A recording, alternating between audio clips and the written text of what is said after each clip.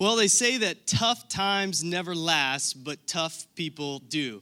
My middle school cross-country coach used to drill this into our heads as eighth graders, and we would just say this mantra to ourselves as we're running through the race, whether we hit like a big hill or something like that. But it seemed like always about halfway through the race, I would always get like a cramp on my side, or I would hit some sort of wall that would prevent me from running my best race. Sometimes I would just throw up. Sometimes I'd pass out. Sometimes I'd get lost. Doesn't matter what it was, is I'd hit these different walls. And if I let those walls stop me, I wouldn't be able to run my best race. Now, here's the thing about walls, is I think that we hit walls in our life too. In the movie that we're looking at today called Pursuit of Happiness, a guy named Chris Gardner hits wall after wall after wall. And this movie takes place in the 1980s in San Francisco, where Chris is a salesman. And what he's done is he's taken all of his life savings, and he's invested into these portable bone density scanners. Now, the only problem is that he begins to have a lot of trouble getting rid of these bone density scanners. Let's check out this first clip. So Chris is having some trouble getting rid of these bone density scanners, to say the least. So he begins to think about a new career one day when he runs into a guy on the street that says he's a stockbroker. Well, Chris kind of likes this idea, and he starts mulling it over in his head. He even talks to it about with his wife, and this really only angers him. She says, focus on the bone density scanners. And so he's having trouble selling them. The bills begin to pile up. The rent is piling up. And eventually this causes so much frustration that his wife, Linda, leaves and moves to New York City, leaving Chris to take care of his son, Christopher, all by himself. Well, it just keeps piling up, one wall after another. Chris says, okay, I think I'm going to apply for this internship. So he sets up an interview, and then he gets kicked out of his apartment. And his landlord says, look, you can stay another week if you paint your apartment, but then you got to go. So Chris is painting his apartment, and another wall hits. And he is approached by the police, who take him into jail for the night. And Chris is stuck in jail in his paint clothes the night before his interview over at Dean Witter. Well, he has to stay the night, and the next morning he pulls out a check and uses the last of his funds to pay off these parking tickets and get out of jail, and he is forced to run straight to his interview over at Dean Witter. So let's catch up with Chris and see how his interview goes. So fortunately for Chris, he's able to win the guys over at Dean Witter, and he lands the internship. But it's unpaid, and this really begins to cause some problems for him, and the real walls begin to hit. Chris ends up, he still owes money from his taxes, and he's been pushing that off, and finally that money is seized from his account, and now he's really broke. I mean, he has nothing to his name, and he's got to figure out how to raise his son and do the internship and figure out where they're going to sleep, where they're going to stay. He goes to a friend's house to try to get some help, and the friend just really ends the relationship because of the way that it's handled. It just kind of stinks, and then from there, Chris is just trying to figure out what all he's going to be doing, and he's completely homeless. He's got nothing to his name, no place to stay, and he's trying to figure out what it is that he's going to be doing. And all the while, throughout this whole entire time, as the walls hit, Chris is still trying to figure out how is he going to pull off this internship. Well, let's check out this clip and see how he does. So Chris hangs up the phone, and he runs to meet Mr. Ribbon.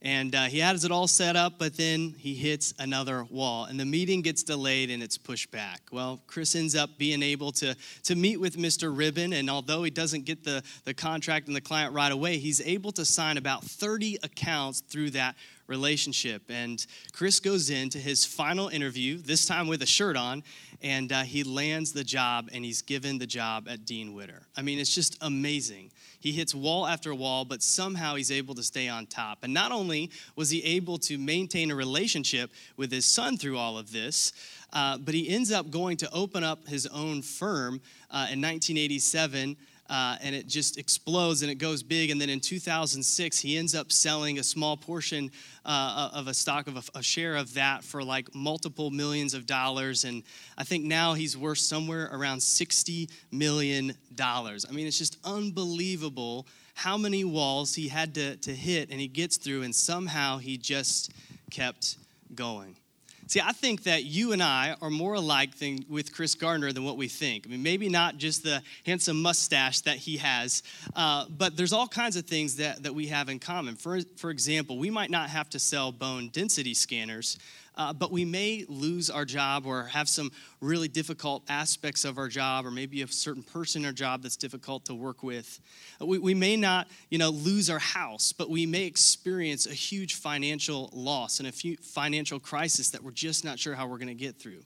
And we may not have to raise our son in a homeless shelter, but we may experience some difficult pain in our relationships that we have to figure out how we're going to deal with.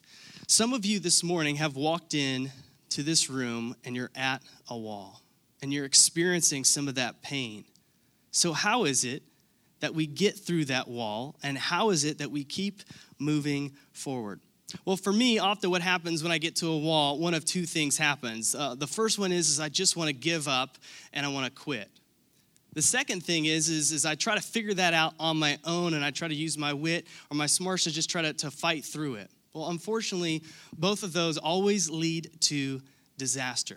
And I think that God is calling us to so much more on the other side, but how is it that we break through when we feel like we're at a wall? Well, here's what we're going to do is we're going to take a look at Scripture and try to take some knowledge from that and see what God is trying to teach us. We're going to be looking at Joshua chapter 6. So if you brought your phone this morning and you want to pull that up, or you brought an actual Bible, you can pull that out. And we're going to be turning to Joshua chapter 6. Now, let me just kind of catch you up on what's been happening in the book of Joshua. At the beginning of the book of Joshua, Joshua hits a wall. And what I mean by this is that his leader, his mentor, his guide, Moses, dies. And this is a huge deal. In fact, the Israelites, they cried and they mourned for like a month over this. I mean, this was a huge deal. Imagine that the patriarch of your family dies, and it's kind of up to you to lead your family. Or imagine that the leader of your company just exits one day or is killed or dies and leaves you in charge, and now suddenly you've got to figure this out. This is kind of where we find Joshua. And God is pretty clear on what the command for Joshua is to do. He's pretty clear about what the instructions are. And he tells Joshua, he says, look, you need to be strong, you need to be courageous, because what you're going to do is you're going to be leading the people, the Israelites, into the land of Canaan, into the promised land. And you're going to be the one to lead them through that. Well, the thing is about the promised land is Joshua's pretty excited about that. I mean, he's already seen it. Back several chapters ago, if you look back in the story, Joshua was sent in with about 12 spies, and he's one of those 12, and he's one of the 2 that comes back with a positive experience and a positive message. He says, let's go in, let's take it. And then in Joshua chapter 2, we see that Joshua actually sends in 2 spies into the city of Jericho, and they're excited because they stay with Rahab the prostitute, and she tells them just the circumstances are, and she says, hey, listen, you need to come in and take care of this. This is going to be a great time. So they give Joshua a great report and say, it's time to take on Jericho. It's time to do this. So now by the time that we get to the end of Joshua chapter 5, where we find Joshua is he's on the outskirts of Jericho. And he's starting to look the city over. And what he's doing is he's probably trying to think about where exactly he needs to take. What's going to be the weak point in the wall? This was a huge fortress. And suddenly this figure appears to Joshua. Now, people kind of fight about who it is that exactly appears to Joshua, but traditionally we believe that it's actually Jesus that appears to Joshua. Well, Joshua wasn't sure who it was at first either, but then he realizes and he falls to his knees, and Jesus says, I'm going to give you a vision. This is holy ground. Prepare yourself. I'm going to give you a vision.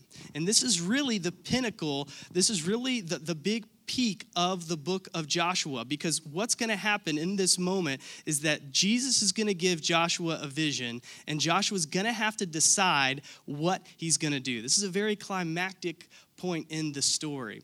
And so at the beginning of chapter 6 is really the beginning of this vision. So let's turn to chapter 6, let's look at verse 1, and let's see what this vision has to say. Here's what it says. It says, now the gates of Jericho were securely barred because of the Israelites. No one went out and no one came in. Then the Lord said to Joshua, "See, I have delivered Jericho into your hands along with its king and its fighting men." Okay, so it says that the gates are securely barred. What this means is that the city of Jericho is ready for battle. They know something's coming. Nobody's going in, nobody's going out. Now, when Jesus told Joshua that, I'm sure Joshua's probably starting to think, okay, so they're ready for battle, and Jesus is going to lay out the game plan of how we're going to fight and which wall we're going to go after first and which gate we're going to try to tackle. But that's not what Jesus says. In fact, there's a completely different message, and Jesus tells Joshua, he says, listen, this battle is actually already won. And the way that this battle is going to play out and the way that it's going to happen is actually nothing like what Joshua thinks it's going to. See, I think what happens when we start thinking about breaking through walls, and we have walls in our lives that show up, immediately we start thinking about fight. We want to figure out how we're going to fight through this wall. And when in reality, getting through walls has nothing to do with fighting and everything to do with trust and faith. See, the world is going to try to tell you to trust your gut, trust your instincts. It's going to say, hey, listen, if it feels good, if that's what you're supposed to do, that's how you should go. Maybe the world tries to tell you to trust your legacy, and you're saying, listen, it's your destiny that you need to go through and do this, and this is how you're going to do it. And because of your name and who you are and your family, it's going to work out this way. Or maybe, the world tries to tell you to trust your work ethic. And if you just work hard enough, it's going to happen and it's going to work out. And see, I think that these are flaming arrows of lies that Satan tries to throw at us. One of the great strategies of Satan is what he tries to do is tries to convince us that faith is whimsy and whimsical and not really real. But what Paul says in Ephesians chapter 6, verse 16 is he says, listen, you need to lift up the shield of faith, and what you need to do is use that shield, and it will block all of the fiery arrows that the enemy is sending at you. And so he says, you need to trust me, lift up your shield, and he invites Joshua to do that, and here's how he invites him to trust him. This is verse 3. He says, march around the city once with all the armed men. Do this for 6 days. Have 7 priests carry trumpets of ram's horns in front of the ark. On the 7th day, march around the city 7 times with priests blowing the trumpets. When you hear them sound a long blast on the trumpets, have the whole army give a loud shout. Then the wall of the city will collapse and the army will go up, everyone straight in. So God is giving the plan to Joshua. He says, this is what's going to happen. But the problem is the plan makes no sense. He's saying you just show up, walk around the walls will fall down, and you go in. I mean, I would love to see Joshua's face when he tells him that this is what's going to happen, right? See, this is what's, he's thinking, man, there's going to be a fight, there's going to be a battle, and Jesus says, no, actually, the battle's already been won, and all you have to do is focus on taking some laps. He's saying, you just worry about taking some laps. And I think this is where you and I often get stuck. See, we're on our way to the promised land. We're on our way to eternity. We know where it is that we want to go with God. But what happens is these walls pop up. For Joshua, it was the giant city of Jericho. I think for you and I, here's what it looks like. It looks like a broken relationship. It looks like a relationship we just don't think is going to work out. It looks like a financial crisis that we're not really sure how we're going to get out of. It looks like a $158 million building project that we're not sure if it's ever going to get built. We think that there's some problem with our work and, we're probably never going to get promoted. We're probably never going to move up. It's never going to happen. And we think to ourselves, how is it that we're going to get through this? And we have to have the courage to trust God's game plan when it doesn't make sense to us. And that's what faith is. Faith is not relying on our own reason, but it's having the faith that we can rely on God's strength and God's power. And that's exactly what he calls Joshua to do. He says, don't focus on the wall. Your focus is on the wrong place. See, let's go back and look at the instructions that he gives to Joshua in verse 4. Here's what it says. He says, have 7 priests carry trumpets of ram's horns in front of the ark. Now, the ram's horns are interesting to me because back when Abraham was going to sacrifice his son and God stopped that, it was a ram that was in the thicket. See, oftentimes a ram represents God's provision. But that's not all. It wasn't just soldiers and priests that were going to be going around the walls. There's something else there. There's the Ark of the Covenant. And the reason that this is significant is because the Ark of the Covenant carried things like, super important things like the manna and Aaron's rod and even the Ten Commandments. But primarily what it represented was God's presence.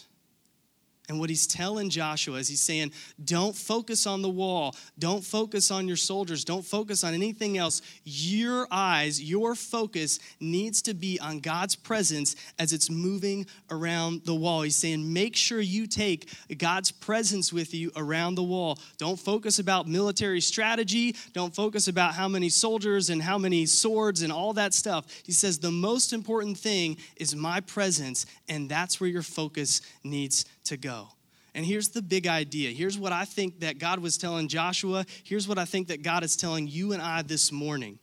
It's that if you want your wall to fall, you need to focus on God and not your situation. If you want your wall, whatever wall that it is that you come up to, if you want that thing to fall, you've got to put your focus on God and not the situation itself. See, we're all going to come across walls. Hitting walls is not something that happens to people who are unlucky. Hitting walls is something that happens to people who are moving forward. And in my 20s, I look back at my 20s, it reminds me of Chris Gardner. It's just like I kept hitting one wall after another.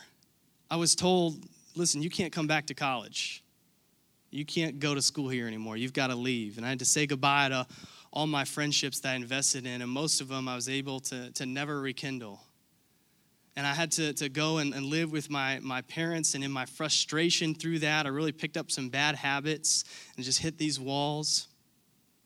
And then I'm looking for the girl. I really wanted to focus on the girl and meet her, and I just kept landing in these really unhealthy relationships. And I had no faith and no sense of purpose or direction or any of that. And then that wall fell down because I met Jesus. And I found out that it's about a relationship. I found out that faith is not something that you just believe in, but faith is something that you can be in. It's about the relationship. And I was excited and I'm ready to move forward. And then all of a sudden another wall hits because I find out that all my credits aren't going to transfer. And I find out that the internships that I really wanted to take that were guaranteed for me aren't going to work out. And then that wall falls and I'm able to graduate college and I move out to Arizona and I'm super excited because I'm at this awesome church that I love. And then I hit another wall because I'm still searching for that girl and I land in some really unhealthy relationships. And then that wall falls because I meet the girl. I get to meet Claire. I get to meet my wife and I'm ecstatic and I'm in love and everything is happening. I'm moving forward and then I hit another wall. I find out that Arizona is just not going to work out and I really need to move back east and we need to be close to family. And then that wall falls because I get to come to Charlotte and I find out about South Park Church and this awesome church that God is doing things in, that God is moving in, that big things are coming and it's exciting. See, in my 20s, I kept hitting these walls, but what I learned is that I don't get through those walls based off of relying on me and worrying about my ability. Now that I'm in my 30s, what I've learned is that I got through those walls because of my firm reliance on Jesus. That's what got me through. Is God is saying, Kevin, I want to lead you. You just need to take another lap. You need to just rely on me and focus on me. Don't focus on the situation. Don't worry about the situation. I'm doing things. I'm going to make those walls come down. But you just got to focus on me and take another lap. I love the way that Paul, this champion of our faith, this is the way that he kind of talks about this moving around a wall. He kind of relates it to a race. And here's what he says. He says, no, dear brothers. This is Philippians chapter 3. He says, no, dear brothers and sisters, I have not achieved it, but I focus on this one thing, forgetting the past and looking forward to what lies ahead. I press on. He says, I focus on pressing on to reach the end of the race and receive the heavenly prize for which God, through Christ Jesus, is calling us.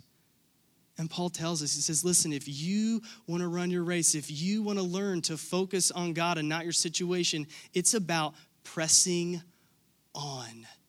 And he gives us 2 ways to press on. Here's the first thing he says. He says, forget the past. He says, forget the past. He says, don't worry about what's behind there.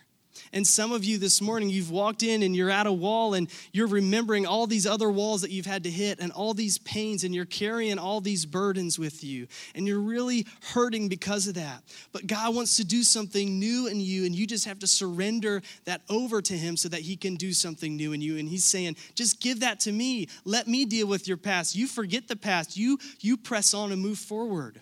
Some of you are just so worried about what God did for you 15 years ago that you're forgetting about what God is doing for you right now, and you're missing it because you're so worried about the past, and God is saying, press on. Let me take care of that. I want to do something new in you. Here's the second thing Paul says. He says, look forward. He says, look forward.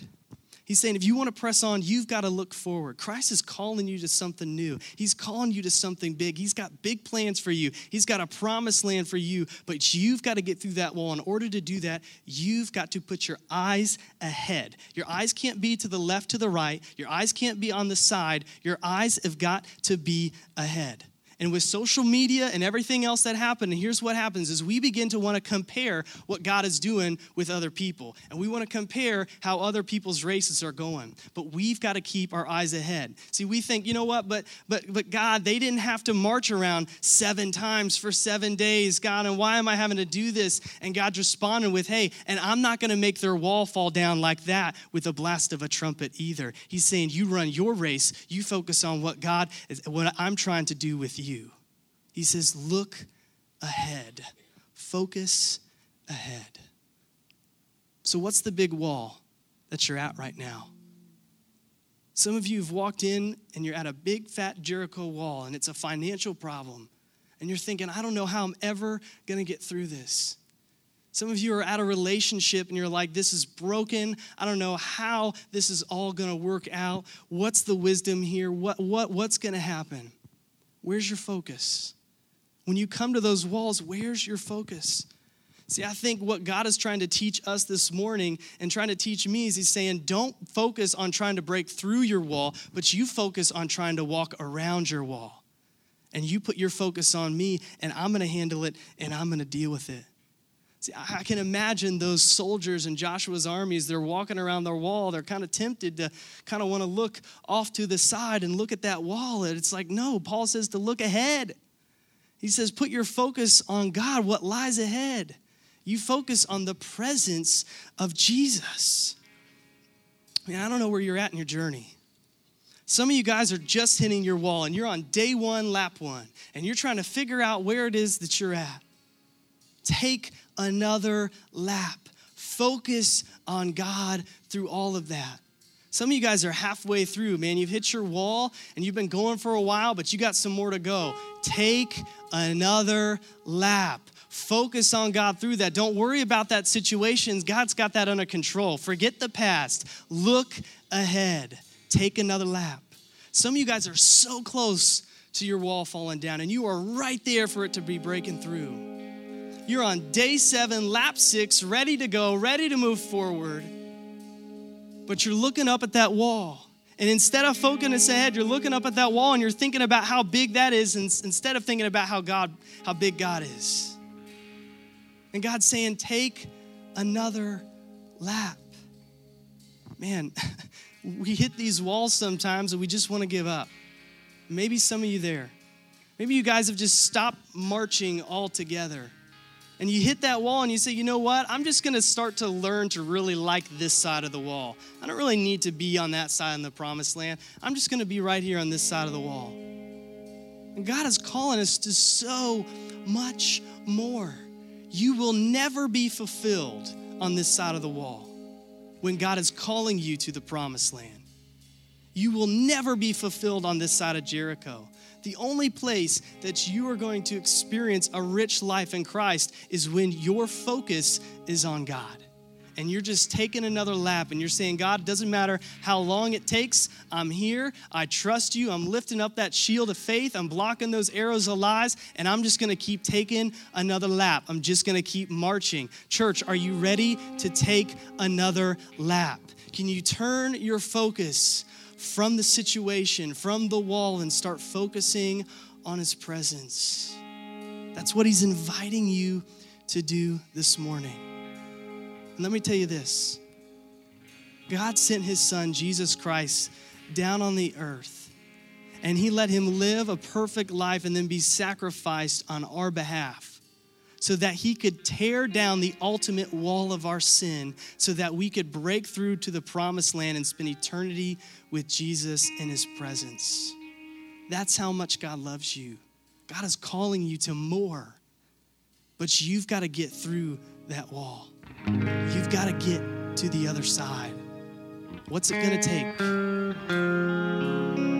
The next time you come to a wall, the next time you get to this difficult situation, the way that you can test this on yourself is you're saying, okay, where's my focus right now in this moment? Am I focusing just on God and his presence through prayer and reading scripture? Is that the first place I turn to? Or am I turning to the wall? Where's your focus? Take another lap. God is inviting you to so much more. Let's pray. Heavenly Father, God, so many of us have walls. And God, we know that the only way that we want this wall to fall, and the only way this wall can fall, is if we just focus on you. God, I pray that you would just give us conversations, God, this week. God, I pray that you would just reveal scriptures to us. God, I pray that you would just put people in our life, God, to remind us.